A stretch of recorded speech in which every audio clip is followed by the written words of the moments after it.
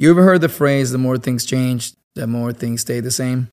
And while we love the excitement of new things, it's also nice to have the reliability of something constant.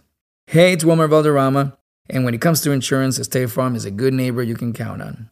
Solo llama a tu agente. Another way State Farm helps is by supporting the creators and storytellers of the My Cultura Podcast Network family. Con la ayuda de State Farm, estamos ayudando y asegurándonos de que nuestras voces sean escuchadas. Como un buen vecino, State Farm está ahí. Aprende más en es.statefarm.com. If you're anything like me, you're booked and busy. From family duties and work responsibilities to catching up on your favorite shows and podcasts.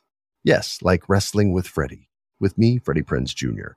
With all the responsibilities we have, it's always nice to have someone in your corner. That's why State Farm is there for you with your auto and home insurance needs, helping you protect the things you love and helping you save money. Like a good neighbor, State Farm is there. Call or go to statefarm.com for a quote today. State Farm, proud sponsor of the My Cultura Podcast Network. This is an official download from thecustardtv.com. Guess who's back? Back again. I'm back. Tell a friend. Luckily, I have one with me. It's Matt in the northern area. Hello. I'm not your friend. Well, you're my colleague. Colleague, yeah. It didn't really scan in the songs. Do we have to pay Eminem a lot of money now, or is that fair usage? No.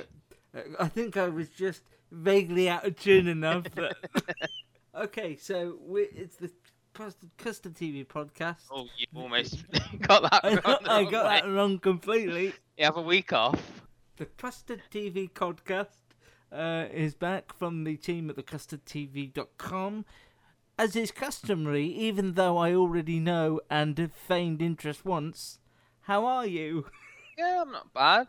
But more importantly, how are you? Because you were away last week, you were in Centre Parks with your family. Very wet, very wet. I was drier in the swimming pool than I was walking around the park, but I would recommend it. It was fun, and it was a slice of normality in a world that doesn't feel normal at the moment. So that was, apart from the weather, it was lovely. I have very little memory of Centre Parks. I think we went there once when I must have been about 7.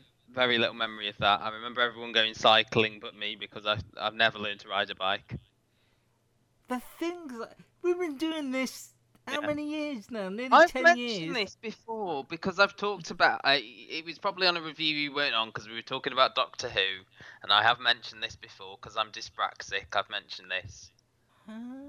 You just don't listen. I honestly never knew. I mean, it's one of those things that you won't miss because you've never been able to do it. But let's just do a little counselling session. What else does this dyspraxia stop you from? Not a lot, really. I suppose like hand-eye coordination, so tennis, pool, things like that, really. Darts. I've played darts, but I'm all right with darts.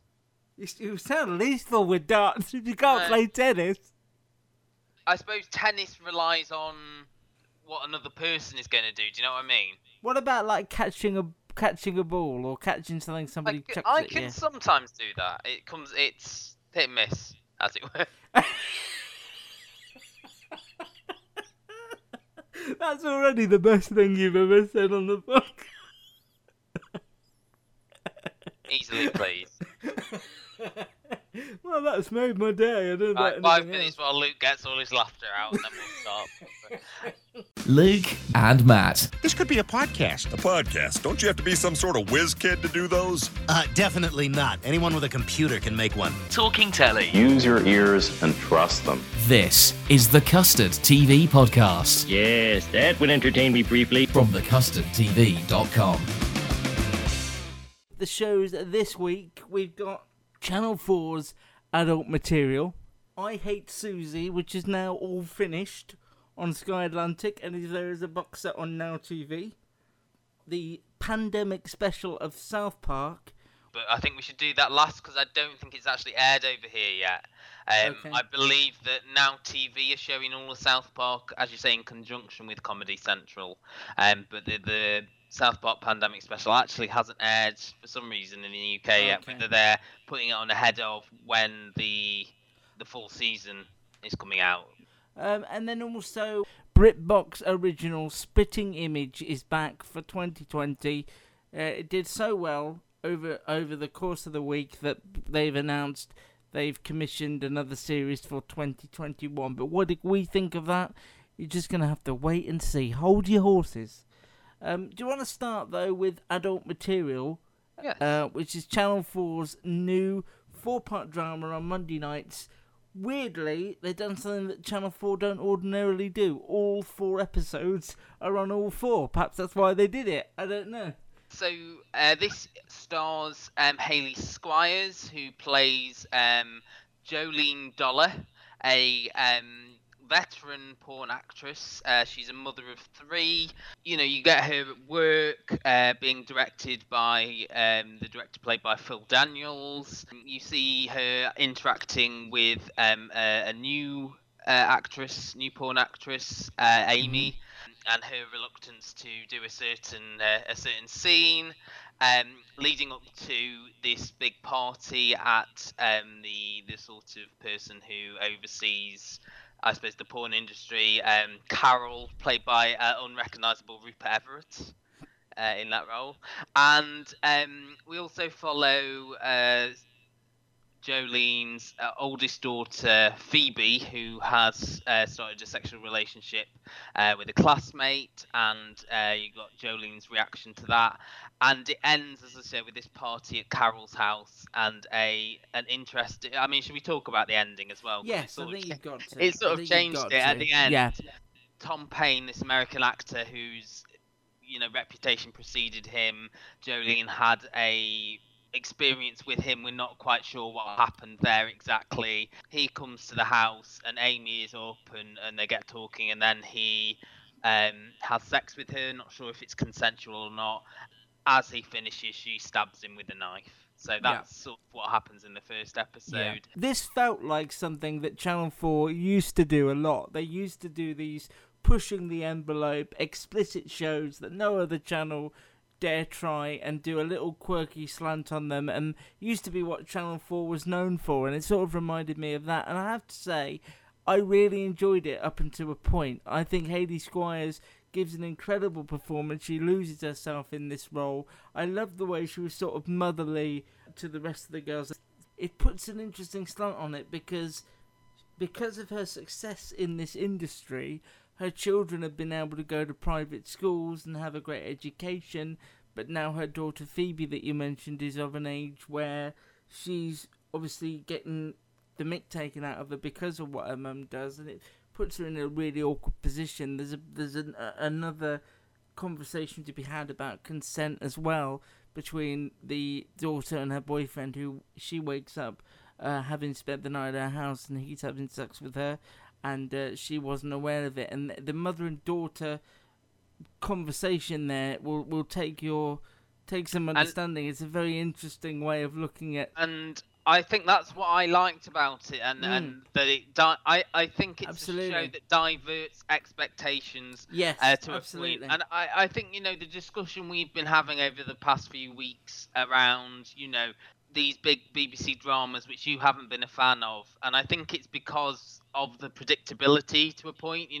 were talking about genuine characters, but I think as well it's that ability to sort of predict what's coming next, and I think that's why we enjoyed stuff like I May Destroy You and things like that. And I think we've seen those scenes before where it's the boyfriend having sex with the girlfriend without her knowledge and her shrugging it off, and later her telling her mum, and normally it would be mum hitting the roof and horrified, marching her down to the police station and things like that. But in this case, because of Jolene her character is called Hayley, isn't she? Yeah. Her reaction is, well, boys need to be told exactly what... you need to be very clear on your do's and don'ts, is the way she puts it. Can I come in? No.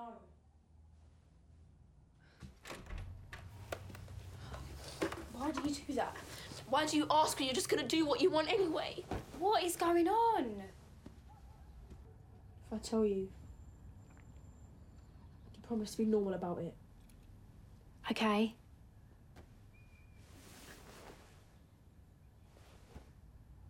I didn't go to Angel's last night. stayed at Paulie's. I stay there loads. It's not a big deal. Okay. Is that are you two? Yeah. But you are using? Yeah. Okay. Well, I'm glad you told me. Yeah. But I woke up this morning and he was...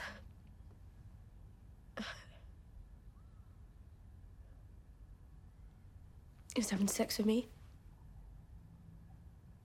Okay. Did you tell him to stop? No. It was so awkward. Okay, and were you doing it last night? Yeah, but... No, it's just because the thing is, it's really difficult for boys. They're not mind readers, babe. So in future, you just have to be really, really clear about what your do's and don'ts are, yeah? Okay? Yeah. Oh, come here. Love you. Silly sausage. Yeah. Love you too.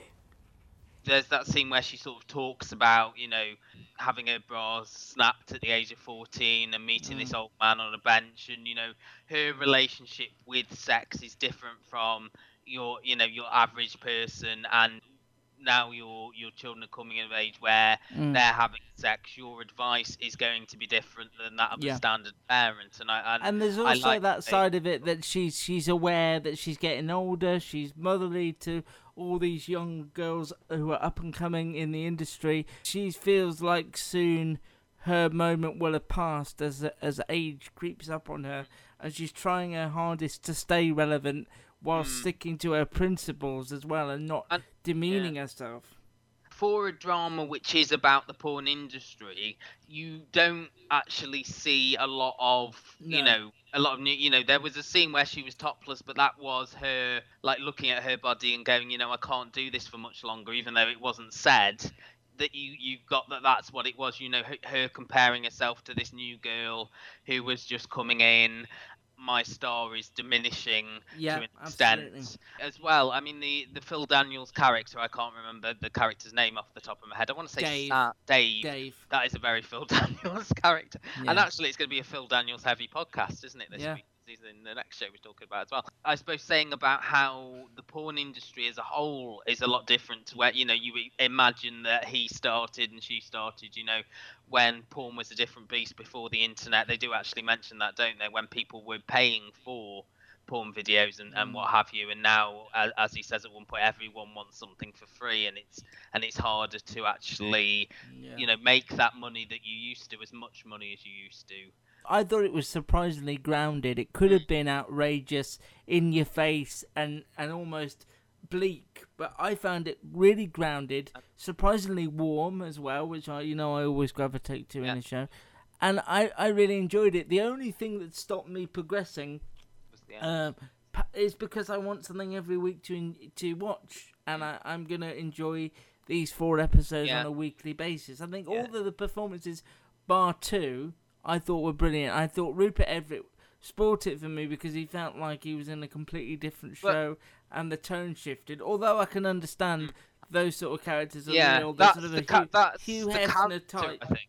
That you sort of seeing though.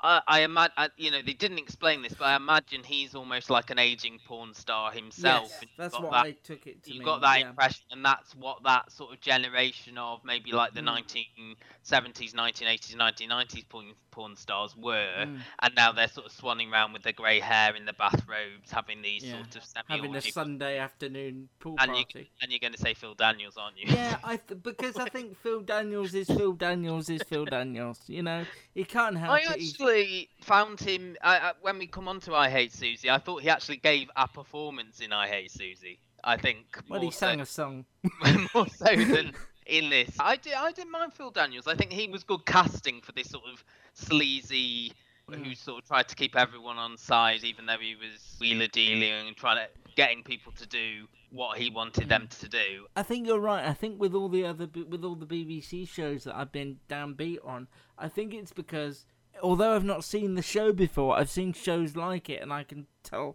where they probably are going. With this, that moment at the end completely floored me. I had no idea that was going to happen, and I have no idea where it's going to go now. Is it going to be able to maintain that bouncy atmosphere of the first one?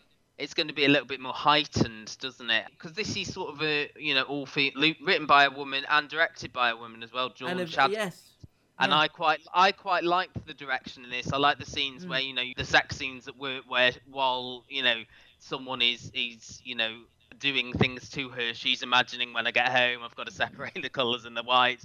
She's imagining herself doing the laundry, and I liked all of those choices. I also want to give a quick shout out to Alex Jarrett, who plays Phoebe, because I think that's a tough role to do, and I think she did it wonderfully. She's haunted by what happened to her overnight at the boyfriend's house, and really conflicted about the life that her mum has led to give her the life she's got. And that is a really interesting thing I don't think I've seen portrayed on TV before. I've got nothing but good things to say about this bar. Yeah, Rupert and Everett, I know why he's there. Yeah. And I was just going to say as well, Sienna Kelly as Amy as well, I thought was very good. She was like playing it between sort of like the comic, and because she was this dancer and she's gone into porn because she's done something to her leg and she torn her meniscus. There you go, torn her meniscus, and she was in like a Spice Girls tribute band, and she doesn't want to do any work on her knees because that's going to jeopardise her. Can't kneel. And then the next time you see her, she's on crutches because she's done Daniels something has been made to. With the Lucky Land Slots, you can get lucky just about anywhere. This is your captain speaking. We've got clear runway and the weather's fine, but we're just going to circle up here a while and get lucky. No, nothing like that. It's just these cash prizes add up quick. So I suggest you sit back, keep your tray table upright, and start getting lucky. Play for free at LuckyLandSlots.com. Are you feeling lucky? No purchase necessary. Void where prohibited by law. 18+ terms and conditions apply. See website for details. With Lucky Land Slots, you can get lucky just about anywhere. Dearly beloved, we are gathered here today to... Has anyone seen the bride and groom? Sorry, we're here. We were getting lucky in the limo and we lost track of time. No, Lucky Land Casino, with cash prizes that add up quicker than a guest registry. In that case, I pronounce you lucky. Play for free at LuckyLandSlots.com. Daily bonuses are waiting. No purchase necessary. Void where prohibited by law. 18+. Terms and conditions apply. See website for details. Her to kneel. We're sort of dancing around some of them more. We're dancing around the prolapse is what we're dancing around. Which is not something I advise you do. It's the new Oasis album. Dancing around the prolapse. Maybe, I don't know. Sounds more experimental. Channel 4, all 4 Monday nights at 10 on Channel 4. Will you seek this out? Are you going to finish it, or how do you feel? Yeah, because I will definitely watch it. As you say, it's on all 4. I wanted to, just watch what we were going to talk about today, because I did ask if you wanted to do. Yeah, you didn't want to blur the lines. But yeah, it's brilliant. Really enjoyed it. What I was going to say as we move on now to I Hate Suzie is we've had some really interesting dramas this year about complex female characters. I want to go back to sort of I May Destroy You as well. Issues around sexuality and consent and how it's sort of different for women than it is for men, and those issues, these female-written, female-fronted dramas, which have been on the whole very good. And you're going to tell me now that you actually despised I Hate Suzie. But do you want to set this up because you've watched this a lot more recently than I have? So this is an 8-part Sky original that is on Now TV and Sky Atlantic, all there. It's written and created by Lucy Prebble and starring Billie Piper, who co-created it as well. Billie Piper is playing the aforementioned Suzie. She's a former child star, had some pop hits. She's starring currently in sort of a zombie historical drama, and gets a phone call from at the start of the show to say, you've been cast in the next big Disney thing, and she's really excited about it. And then she finds on her phone that some uncompromising pictures have been leaked to the press and that they're all over the place. And this coincides with her having fashion shoot with a load of cameras and people in the house when her husband Cobb discovers that these photos have been linked as well. And it's about the fallout from that, how she handles it, what it does to her relationship with her family, with her best friend, her agent. I always forget the agent's name for some reason. Naomi, yeah, who is a confidant, her best friend. They've been friends for years, and it's about the way that something like that has an effect on not just you, but your whole world, and how you survive it, or if you don't, in the case of Suzie Pickles. It's pretty damn perfect, isn't it, really? I'm glad you enjoyed it.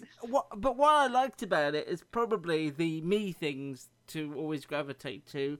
I love the quieter moments of it. The couple's son is deaf, and the interactions they have whilst trying to keep everything normal for him and have these awful destructive things happen in their life at the same time is just, the way they handle that is brilliant. You're probably going to tell me I'm wrong, but I think Daniel Ings as Cobb was a very believable character, and even though he is sometimes awful to his wife, there are some moments in there where he's this professor at a school, and he sort of has to remind her, I have a real job, I bring in money too, just because you're this once upon a time superstar, it's not my fault that the world rewards different kind of things. I mean, but it does feel very sort of semi-autobiographical for Billie Piper. Very much so. She's even been in a Doctor Who style sci-fi show. Well, as you say, she's like a teen pop star, and then she's in a sci-fi show. I kept picking up on the fact that the Cobb character almost felt like Billie Piper's thing about being married to Lawrence Fox. I just couldn't I couldn't get away with that, because he was very pseudo-intellectual, take the high road a lot of the time, even though I'm not as maybe intellectual as I like to think I am. And actually, I read that line a little bit different to you, that it's not my fault that people's priorities are different. I found him very passive aggressive. Yeah, definitely. But he was also you could believe them as a pair. I get that. Yeah. It takes till the final episode. It's not a spoiler. It takes till the final episode for her to sort of come round to the realization that all these terrible things that have happened to them as a family and to her career all stem from the fact that really they don't work now as a couple. She's fallen out of love with him, and she did what she did because she's unsatisfied, she's unhappy, and the only reason she was there was she didn't want to destroy both his life and her son's life, which is admirable. And I can imagine a lot of people being in the same situation of not wanting to rock the boat. And actually, I think when they reveal how the affair happened and who the affair is with, and then later on you learn more about him as well and his background and the fact that he has a reputation behind him that Suzie was unaware of, that's really well done, because you can see how she would be sort of swept away by him. He's quite a charismatic, quiet character who doesn't say a lot, but has quite a personality around him, quite a feel to him that you can imagine completely her being swept away, specifically if she was this unhappy in her marriage. It does feel as if you're watching Billie Piper do the most Billie Piper thing she's ever done. There's a sequence or an episode where, as we alluded to, Phil Daniels sings a song at her sister's wedding that just feels like you're a fly on the wall and you're watching it. It's her real life sister as well, so there's another bringing in of Billie Piper's real life. And I think it's quite brave, because the comparisons are going to be made. And she didn't have to be a former pop star and an ex-sci-fi star, but she was quite happy for those to be in there. So the comparisons are going to be made here, aren't they, about how much of the real Billie Piper has bled in. There's a scene in the final episode where she's recording a voiceover for electricity company, and they're asking her to do her reading warmer and warmer, and the guy in the booth says, "There's a sadness in your voice." The episode titles are the stages of grief. You've got shock, denial, bargaining, acceptance, and things like that. And I think, I think the title as well, "I Hate Suzie," is almost referring to herself. This almost sort of self-loathing that she's got about her current career, you know, the fact that she is the main provider for this family.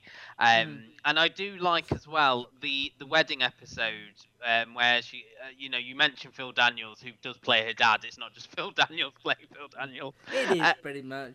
And I think I like that because you can see her working class roots. You know that there was dispute and disarray in the parents' marriage, that, you know, Phil Daniels was abusive. She helped her mum, you know, buy her house, and the dad sort of move out of it and things like that. And there's that tension there.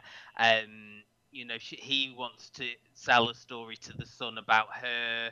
And that I really like that episode because he came round to, no, actually, I'm not going to do it. I am going to be the bigger man. And you saw that was the episode where she was auditioning to be in a musical, and she sung American Pie at the start. And then you found out at the end that that was his song that he always used to sing. And I quite like that, as you say, these sort of warmer, quieter moments. You know, I agree with you that you can see what Suzie saw in Cobb when they first met, and there is that spark between them in that in the end of that episode.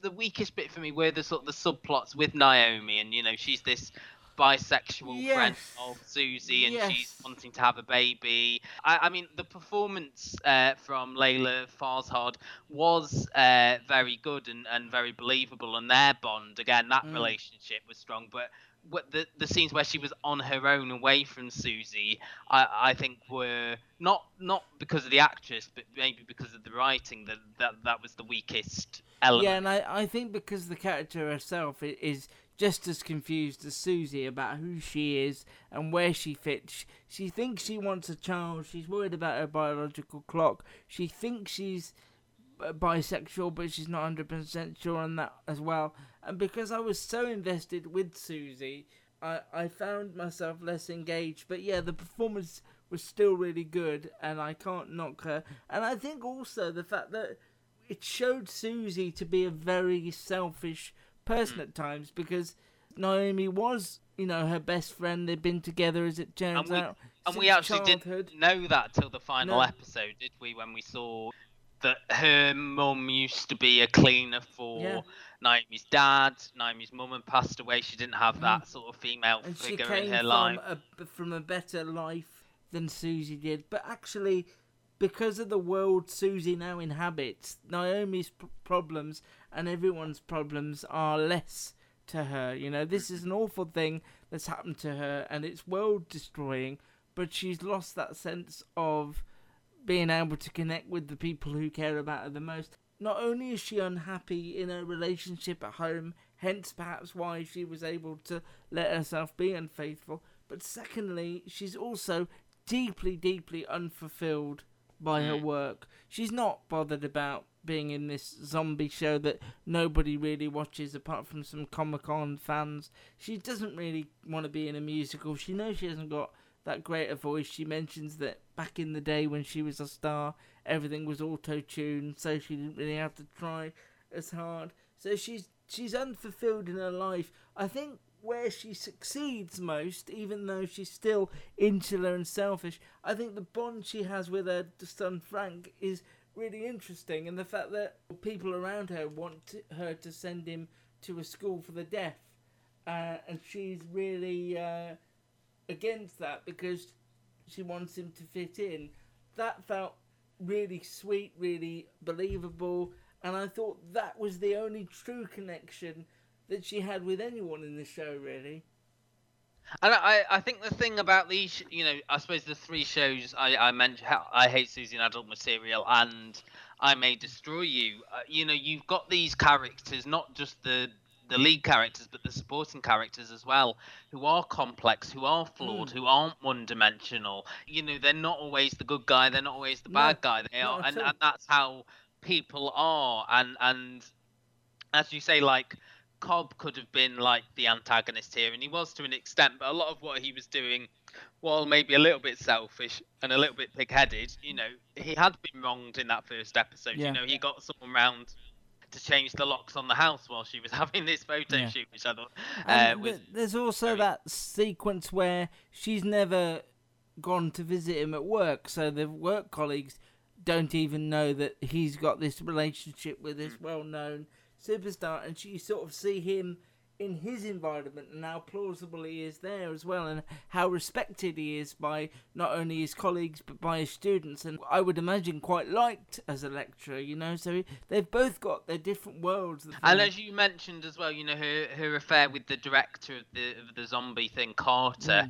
At first, you know, he's playing it like, you know, I saw something in you that nobody else did. You know, I'm in love with you. I want to leave my wife. I've told my wife about this, and then you find out later that he hasn't told his wife, and that he slept around with a lot of the other runners. And I suppose again that changes your perception of the character, because you're seeing these characters through Susie's eyes, and I think that's why Cobb keeps, you know, you can never get a handle on what Cobb is like, because you're seeing him through Susie's eyes. And I think the same is for Carter, that Carter is seen as this wonderful alternative, that he's charming. He's like, you know, I saw you happy for the first time when we were in bed together, and then you just find out that all of this was just lines and things like that. And it's just great. And as you say, you can read into the sort of the things around Billie Piper, and I really like that final scene as well, where almost, you know, about to jump off a bridge, and then she meets this couple. At first they say, can we have a picture? She thinks it's a picture of her, and then like it's a picture of them, and then she asks, can we come back with you? And I even liked in that last episode, you know, the use of voiceover, because we haven't had voiceover throughout the series, and she says, well, I used to use voiceover all the time as sort of a coping mechanism. She's somebody that when you've watched the whole thing, she's somebody that's been unhappy a lot. I doubt she would have become a pop star on her own. She didn't have the wherewithal to make that happen. It was just something that bumbled into her life. And as you say, I think because of her upbringing in a family where the parents were always warring and there was domestic violence, and then the singing competition and the pop career made her it was a ways star. of escaping that. She didn't stop being that person. It was just she could be distracted from being this sort of broken person through her various sort of career moves, and you know, when something like this happens, everything sort of comes back to her, and she has this almost mini breakdown.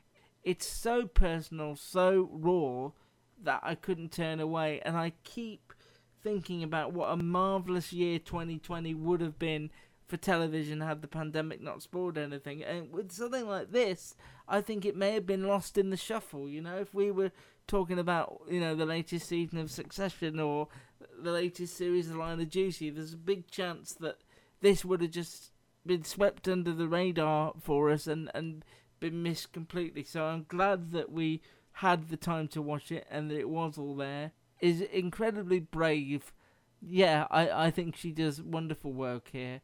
And everybody does, really. I think what it does so well is she's the focus, obviously, but everyone around her is really well formed. And it does almost warrant its own podcast, really. So that's why we've talked about it for so long, because we are talking about an 8-episode series rather than just like a 1 episode like we've just done with adult materials. Good show. The best and the worst on the box. People arrange their lives so they wouldn't miss their favorite program. It's the Custard TV Podcast. Okay, round 2. Name something that's not boring. A laundry? Ooh, a book club. Computer solitaire, huh? Ah, sorry, we were looking for Chumba Casino. That's right. ChumbaCasino.com has over 100 casino-style games. Join today and play for free for your chance to redeem some serious prizes.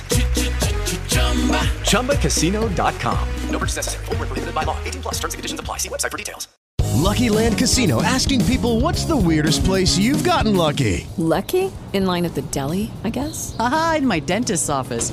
More than once, actually. Do I have to say? Yes, you do. In the car before my kids' PTA meeting. Really? Yes. Excuse me, what's the weirdest place you've gotten lucky? I never win and tell. Well, there you have it. You can get lucky anywhere, playing at LuckyLandSlots.com. Play for free right now. Are you feeling lucky? No purchase necessary. Void where prohibited by law. 18+. Terms and conditions apply. See website for details.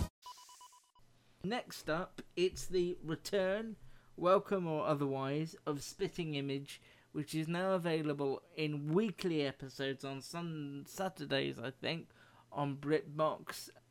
Everybody knows what Spitting Image is. It's a takeoff of the week's news, poking fun and being downright rude about people in the public eye and the latest things that have been going on. Grotesque puppets.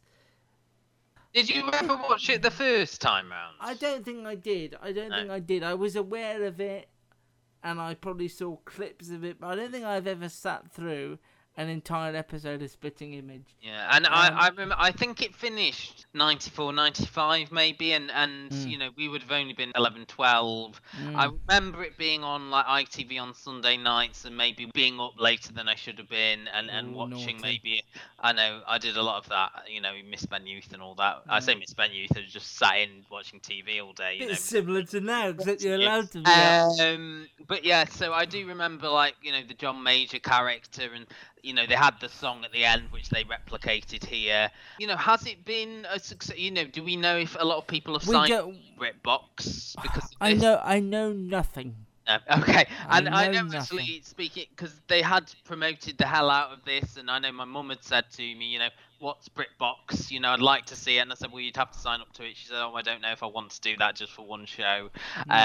She said, oh, the Boris Johnson puppet looks quite funny, and I know obviously ahead of time there had been not controversy, but as people do, moaning on Twitter, mainly because there was a Greta Thunberg puppet. And people were a bit mad. Why are you making a puppet of it? Why are you making fun of it? But I think that's the thing about Spitting Images. They poke fun of everyone. It doesn't discriminate on who it discriminates against. No. So you were, you know, I mean, and generally about sort of satirical stuff. Are you know, do you watch a lot of satirical stuff? I know. Have I got news for you? I think, outside of that? No, not a lot of that. I think the closest, because the Trump thing has been almost a satirical thing in itself. Probably take more interest in American politics now than I ever did when we were there, but only because it's such a car crash. The only satirical thing I do watch of a morning, I will watch the late night show monologues, and I will watch Last Week Tonight with John Oliver. And I think my biggest issue with this episode of Spitting Image was it didn't raise a smile from me. I didn't find it. Once you got over the these puppets are awful and grotesque, and the script itself wasn't that funny. I've heard better impressions of both Boris Johnson and Trump. I didn't think either of them sounded particularly strong. It just didn't make me laugh, and that's the problem. It doesn't matter who they're taking off. I just didn't laugh at it at any points. I was exactly the same. As you say, you know, you are looking to see what they did with all of these characters. As I mentioned, you know, famously they had the John Major, the Grey puppet, and in this, you know, they've got, for example, Dominic Cummings as a like an alien. So I mean, those are the main points. Donald Trump having a rectum who's writing all of his tweets. That was just. Yeah, and you know, as you say, you know, you can mask it with these puppets, but at the end of the day, the writing has to be sharp, and that's what it lacks for me. And all the jokes were very obvious. The only thing they really capitalized on that happened that week was the debate. Everything else you could have done, you know, years and years ago, you know, like the Harry and Meghan stuff, the Rock stuff, the Lewis Hamilton stuff. I found it offensive in as much as I was offended by the fact that I didn't find it funny, and I've heard all of those people taken off in better ways than this did.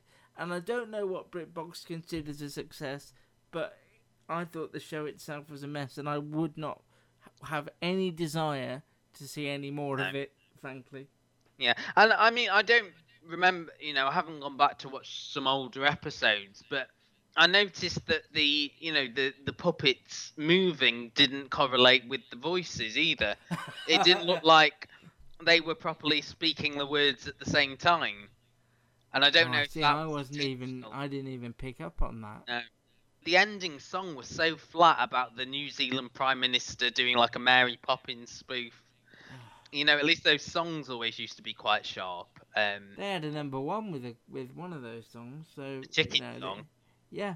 There wasn't one sketch where I went, oh, I would like to see more of that. That was at least funny. There was just not, I think they were relying on people seeing the images of the puppets online and going, oh, that looks funny. I remember Spitting Image the first time round, even though, as I said, there'll be a generation who've got no idea what Spitting Image is, may have seen it in like clip shows and things like that. But it finished in '94, so people in their mid-20s, late teens will have no idea about the original run. So it's relying on nostalgia from people again of a certain age who remember it the first time, who are wanting something like that. I mean, but nothing has sort of ever replaced the original Spitting Image, and this hasn't either. It's just not sharp enough. It's not funny enough. They are going for these people, but what they're saying, everyone has already said. And I think in the age of Twitter, when people can just do a quick quip that might get retweeted and sent around, or a funny picture that somebody's doctored to make somebody smile, that has more of an impact on you than any of this does, and this feels outdated by the time it comes round. Again, that's the audience they're going for, the older audience who aren't on social media, but then I might be sort of generalizing there. Generalizing might be just being quite ageist. But yeah, I'm the same. We'll not be going back to this. Best of luck. I almost resented you for making me watch it at one point. Like, I'm gonna have such a go at him, even though it was only like 20 minutes. I know. And you made me watch all of the Comey Rule last week, which was 4 hours. Sorry about that. We're even now. We're even. No, we're not. I'll have to get you to watch Adam. Talking of satire, though. Ooh, segue and a half. Could barely move for the amount of segues in this one. Running you down with my segue there. Which you probably couldn't ride, could you? I don't know. I've never tried. Now in Stafford they're trialling these really annoying electric scooters. Well, you know what they say about a Segway? It's like riding a bike, so... It's not really, is it? Not at all. But have you seen these, these electric scooters that they're trialling? Yes. Some of these, where you can go on the road on them and stuff. And it just seems like an excuse for kids just to be, oh, we don't need a bike anymore. We can just terrorise you on our scooters. There he is being ageist again. But yeah, it's... very ageist this week, completely. Asbos galore. I'll just shake my fist at them from a distance. If you heard our Desert Island drama, Desert Island comedy, sorry. I hope you've heard our Desert Island dramas as well. But if you heard our Desert Island comedies earlier this year, Sophie put The Simpsons on her list and said she loves The Simpsons, it's a big part of her life, but she can't watch the most recent ones because Lisa, for example, with a new mobile phone, just feels so wrong that it just spoils everything. And Matt put South Park on his list because somehow has managed to move along with the times and still feel relevant while still being about those 4 elementary school kids and the town that they inhabit. And you said, Luke, you were keen to see what they did about the pandemic. Yeah, it's the only show that I wanted to see their take on the state of our planet at the moment. If there's a drama about it, I won't be that interested. If there's a pandemic comedy written on Channel 4 or the BBC, I'll probably dismiss it out of hand. But I was desperate to see what South Park do with it because they have this way of looking at what we're already seeing and doing a completely new slant on it and making you see it from a completely different perspective. And I have to say that I think, even though this, as Matt says, at time of recording hasn't aired in the UK yet, it's one of the best things they've ever done. I think it's up there with the best of South Park. It's an hour-long special cut down to about 45 minutes without the ads, and I loved every second of it. I thought it was a masterpiece. Did you feel the same? Or did I do that usual thing where you hadn't seen it and I already told you I thought it was one of the best things they'd ever done, and you went, oh, it's not that good. I think he's blown it out of all proportion. Well, no, I don't think I'd seen it. I think you mentioned it, but I don't think you've gone into details maybe about how you felt about it. I mean, but generally, it's about as the kids are coping with the pandemic, coping with the lockdown. You know, Cartman absolutely loves it because he doesn't have to do anything. And he's going around with his 6-foot stick, which I think we need. I think I'd like one of those. Yes. poke people in the street. You know, everyone's wearing their masks incorrectly, which was a really good sort of thing. You know, again, Randy on Integrity Farms is very much raking it in because everyone's wanting weed, and then the kids are going back to school.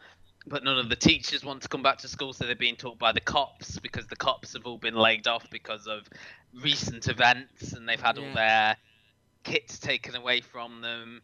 And then the kids all have to be quarantined because one of the cops shoots Token, and they say a COVID-related injury. Meanwhile, Randy finds out that it's him who's responsible for bringing COVID into America. Remember, I went to China last season. Remember? Initially, because he and Mickey Mouse had sex with the bat, and then it turned out I can't remember the name of the other creature. A pangolin, that was it. And then he feels that because it's his antimatter that went into the pangolin, that he can create a vaccine and does it in a very interesting way. In a very South Park way. Yeah. South Park way. You know, you have got the crassness of South Park that people, you know, like, and in that Randy story primarily, but you've also got the pathos of Stan. You know, he's the one who's struggling, but he's trying to put a brave face on things, and he's trying to make things better for Butters, who is still hanging on to the fact that he was going to go to Build-A-Bear in March, and that didn't happen, and then he's heard They told Build-A-Bear. me May. Then they told me wait till the summer. Build-A-Bear is back open, but his dad doesn't want him to go. And there's just like little really good lines, you know, when everyone crowding into the square at the beginning, Butters' dad says something, are we rioting or are we protesting? Yeah. I know Stan and Kyle are those characters who are the heart of the show and speak for the creators. Cartman, you know, does represent that side of society who actually quite enjoy being in lockdown. Yeah. You know, I really liked it, and I think when Trey Parker and Matt Stone get to do these longer form stories, you know, like the Imagination Land is still one of the best things. You know, they do 3-parters, and this is, as you say, like a feature-length hour-long episode. I think people who don't normally watch South Park, haven't watched it maybe for years, or certainly the last. They think they know what it is. The last few seasons have marvelled at how on the nose it's been, and it hasn't provided maybe that escapism that they thought. It has echoed how people are feeling. I mean, they do amplify things. So, for example, like, you know, when the police are given their full force back by the mayor, you know, they arrive in like tanks with bazookas and you know, threatening them when they're in the Build-A-Bear and things like that. But this made me laugh. We're talking about splitting image. Yeah. I laughed consistently at this on my own, watching this solo, laughing consistently.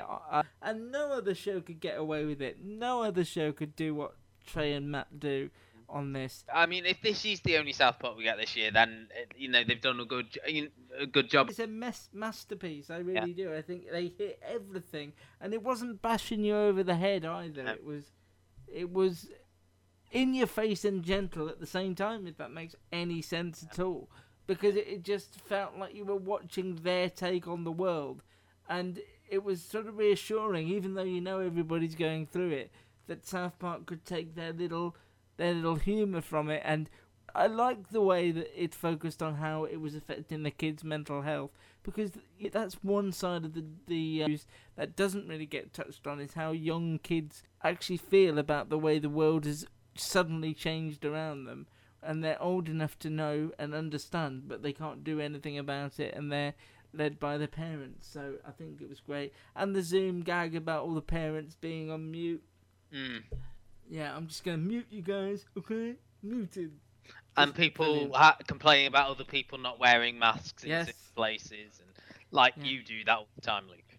Just waiting for that announcement, if there is going to be another season or not, and then they'll make that decision. But yeah, I definitely read somewhere that it will be on Now TV by the end of the year. So speaking of things having another season, Glow isn't.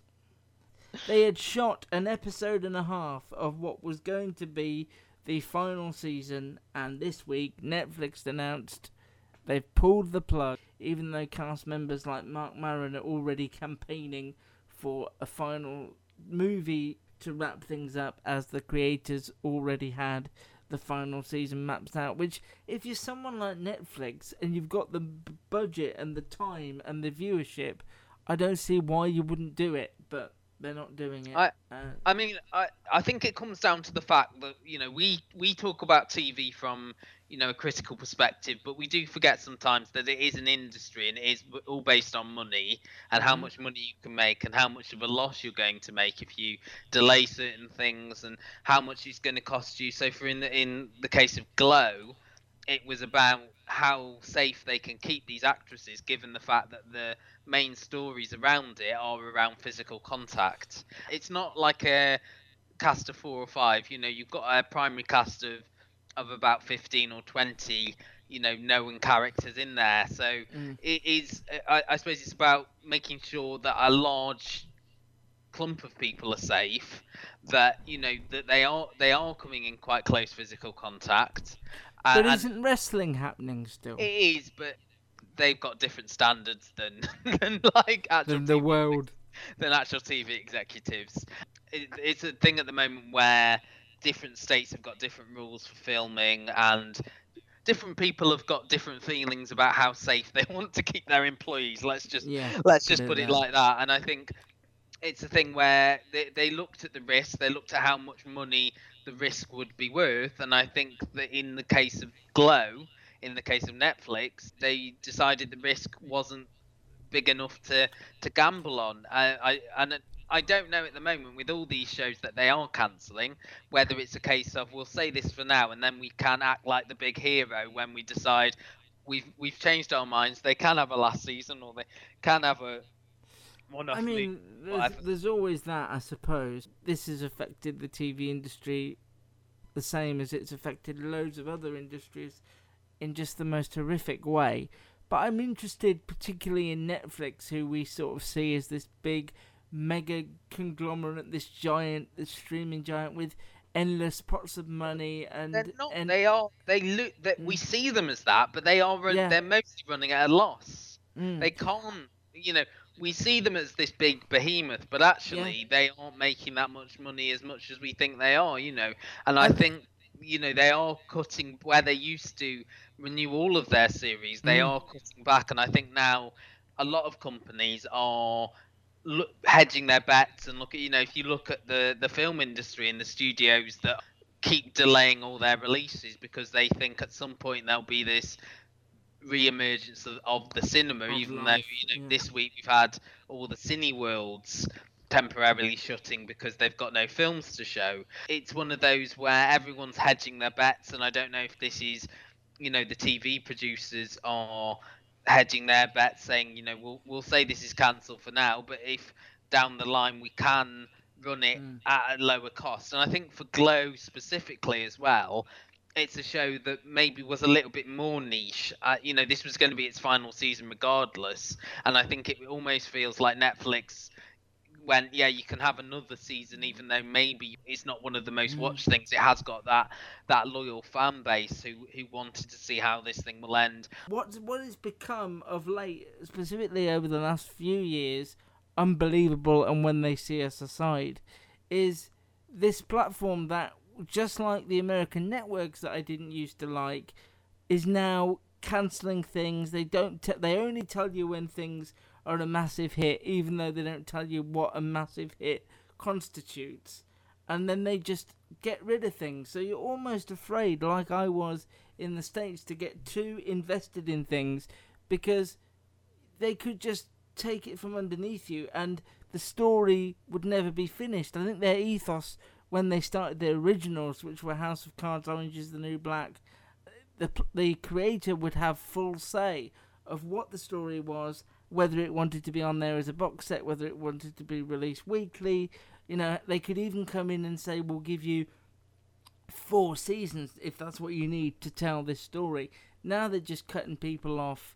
And yes, I accept that COVID has had this dramatic effect on how things are filmed and where things are filmed and how many people can be filmed and how many crew need to be involved in a scene and the safety precautions and all that, which must be an absolute nightmare and a logistical headache. But it's a shame that Netflix has become this platform again that don't get too invested in something like I'm okay with this or everything sucks, because they could just as easily be axed. It doesn't matter if we've loved them and falling in love with them and people are talking, they could go. Yeah, but again, that's because I'm going to go back to, because TV is an industry. Yeah, I know. And it's all but they sold themselves on they weren't TV, they were Netflix, and they were giving... I think that's my point, is that when they originally started, they were saying to these big-name creators, these Ryan Murphys, these Shonda Rhimes, don't do network, do Netflix, because you can tell the stories you want to tell. We don't get involved. Yeah, but I think for the most part, apart from, you mentioned everything sucks, for the most part, they did stick to that, and it's only recently, as you say, with the pandemic, that they have been... and this is stuff that they've renewed. So, as you say, they've renewed Glow, they've renewed I'm Not Okay With This, and then they've reviewed that because of... I think the one that sticks in a lot of people's craw, it's not one we've ever spoken about on the podcast. I think Gary was a fan, is a show called The OA, which is this really sort of bizarre, difficult to pinpoint show that is very critically loved with a very loyal and vocal fan base. They got 2 seasons, they got to a really interesting point by all accounts, and then it was just pulled and they didn't get their chance to have a conclusion. And I just think it's a shame, because... But yeah, I'm not sticking up for Netflix, but at the end of the day, if your show isn't doing isn't appealing, people aren't watching it, then it's unfortunate, but it's going to be cancelled. But as a creator, there's no difference between going to Netflix and going to ABC, really, from that point of view, if your show's going to be... But I don't think an ABC would have picked it up to begin with. I don't think something like, I've never watched the OA, but I think creators can take more creative risks.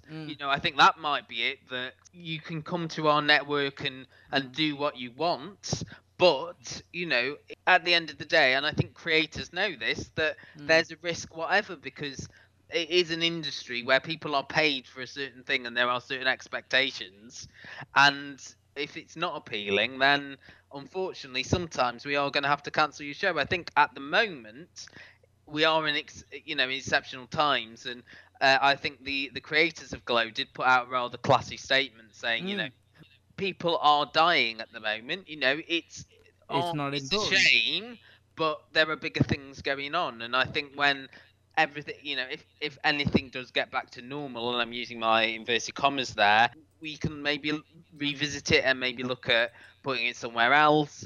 And I suppose you don't know now if the Netflix contracts have changed because of what's going on. It might be completely different, I would hope so. I don't think the word cancel perhaps means what it used to mean, that it might never come back, especially in this age of people picking up new things and people changing their mind about cancel. As a platform, Netflix is in a very interesting place. Taking COVID out of the scenario, it's in a very interesting place because it's making what I would consider to be disposable television. A lot of things that you would see on, TLC or W, a lot of documentaries that are quite disposable. It's not making things that people talk about to the same degree. I think Tiger King hit the market at just the right time, and it was this talked about thing, and I think Netflix thrives off the big conversation, and I think they haven't had a big conversation this year since that, so it's going in a very interesting direction. Is that it? Any other business? No, I don't think so. I have no idea what we'll discuss next week, but what else? Let us worry about it. You just bring your ears and your friends if you want to. Tell us what about. We're on all the major podcast apps. That includes Amazon Music. It means Spotify, Apple Music. We're everywhere. Apple Podcasts, rather. Not Apple Music. Amazon Music and Apple Podcasts. You can find us everywhere you want. Please review us. Please tell people that Matt and I and the occasional guest do exist, because it just helps raise the profile of the podcast and the site in turn, thecustardtv.com. The YouTube channel's up and running and full of podcast content. That is Custard TV on YouTube. We're on Twitter at Custard TV Pod, and we have an email address, custardtvreviews@gmail.com. Perhaps there's something over the last year or so that you haven't heard us discuss that you'd like to know our views on. Then let us know, and we can squeeze it in now, because TV isn't coming at us at such a rate as it normally would. So we've got more time to look at these sort of below the radar shows that we may have missed along the way. Speak to you soon. Bye. See ya. Rate and review us wherever you find us. I think that it's programs like this that help people realize that they're not alone. Search The Custard TV on YouTube, iTunes, and Facebook.